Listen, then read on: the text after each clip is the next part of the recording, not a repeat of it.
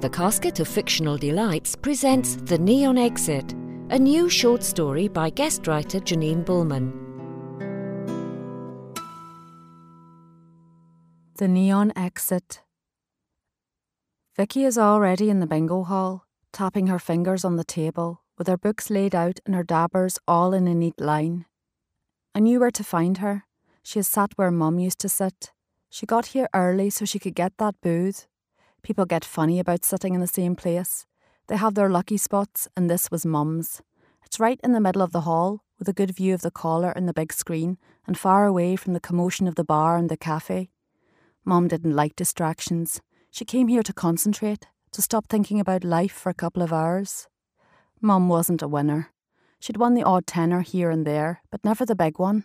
Still, she never missed, apart from the week Dad died. I am not a regular at bingo. Vicky used to come every week with her mum. It's a year to the day since she died. It was Vicky's idea.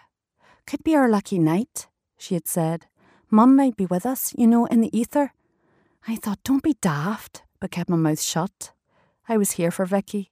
She wasn't having an easy time of it. I could see it in her eyes. She'd looked older recently, more strained than usual for a woman with 3 boys under the age of 10 and a husband who spends most of his time and money in the pub. It's the national game tonight, with 10,000 to be won. Mum always dreamt of winning the national. She would be putting her lipstick on in the mirror, and without turning away she would look at me and say, "Tonight's my lucky night. I can feel it in my waters." That was before the cancer got her. Right breast first, then it skulked like a silent marauder through her lymph nodes, along the centre of her ribcage, down to her liver, and finally her lungs. By the time they found it, she was riddled with the stuff. 6 months they gave her from start to finish. It turned out to be 7. She was lucky she got an extra month to suffer. Her last home was Glendale Hospice. It was on the right side of town, as Mum would have put it. She lay in the bed, bound by bleached white sheets. She was now too weak to lift her head or to hold a glass of water. The woman who I'd once seen carry a sack of coal on her back from the co-op to our house, a mile away on Laverna Avenue, was now reduced to a brittle frame of bones and tissue, twitching with pain. Her lips were parched and cracked from the drugs and the dry heat of the hospice, and I would sit dripping water from a hanky into her mouth and onto her fissured lips. She tried so hard to say thank you, but the drugs had left her mute. In the end, no amount of morphine was strong enough to quench her agony. It only dulled her senses. Finally, in the last 2 days of her struggle, she hadn't stirred. She and her body were silent. We all knew what was coming, but said nothing. Our family was never good at talking. Vicky brought the boys in one final time to see their Nan.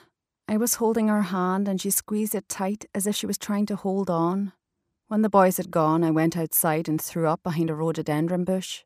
I couldn't have told Vicky. It would have broken her. I am already halfway through a large glass of cheap Chardonnay when the caller shouts, "Eyes down." Vicky says, "Let's buy 2 bottles whilst it's happy hour." I can taste the hangover already. The room falls silent. I stifle a laugh. It's nerves more than anything. Vicky kicks me under the table. Chatting is a no-no in any game. The first game begins. This is a warm-up, no big money here, but enough to pay for the night out.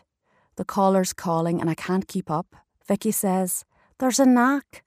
Look at the board. It comes on there before he calls it out. He's reading from the same board as us. Your eyes are faster than your ears, daft pot." I give it a go. I feel like a nodding dog. Then someone calls line, then 2 lines, then house. I give up and reach to pour myself another glass of wine. "Slow it down," she says. "You'll be too drunk for the big game." The second game begins. I'm getting into the swing of things now, or so I think.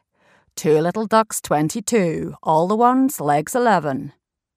I am startled by the wolf whistle that follows the legs 11 and look up, and it is then I see her, sat there larger than life. Mum, right next to Vicky, plain as anything. "Close your mouth," she says. "It's rude." She's all set with her markers and book of tickets, head down.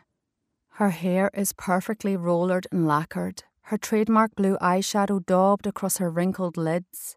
Vicky asks me what I'm staring at. She's here. Who?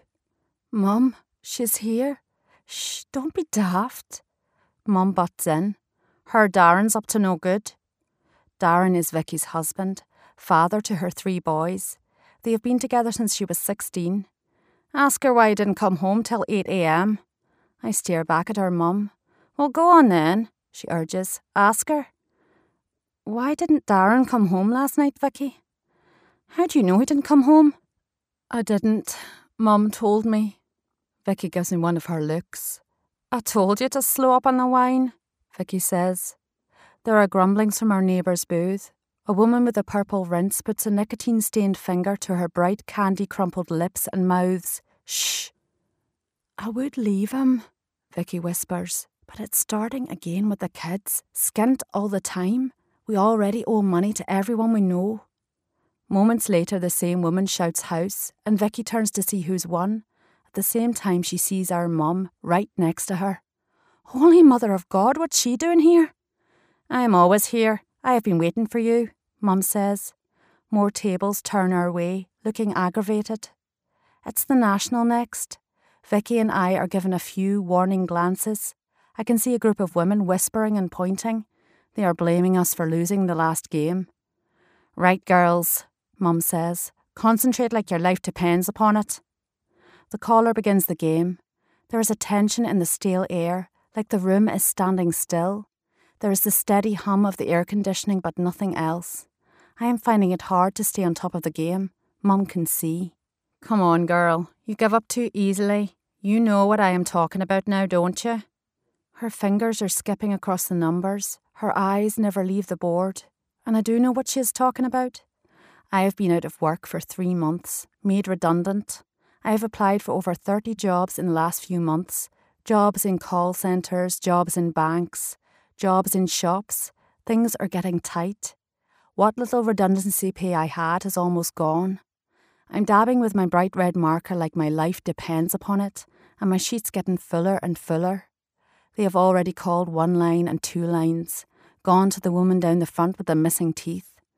I am 2 away from a full house. 86, he calls. I have that too. I just need 63. 63, he cries. I shout, full house, over here, over here. Vicky's looking at me open-mouthed, trying to see my sheet as I wave it at the attendant who has come to verify it. You're joking, she mouths. There are subdued mutterings from the table surrounding us. I hear one woman say, Is that Maureen's daughters? Yes, he finally says, all present and correct. Looks like we have a national winner in the house tonight. We both turn to Mum, who is beaming.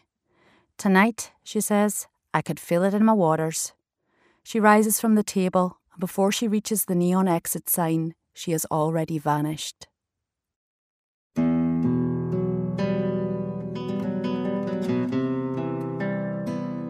The Neon Exit was written by one of our guest writers, Janine Bullman, and read by Ruth Urquhart.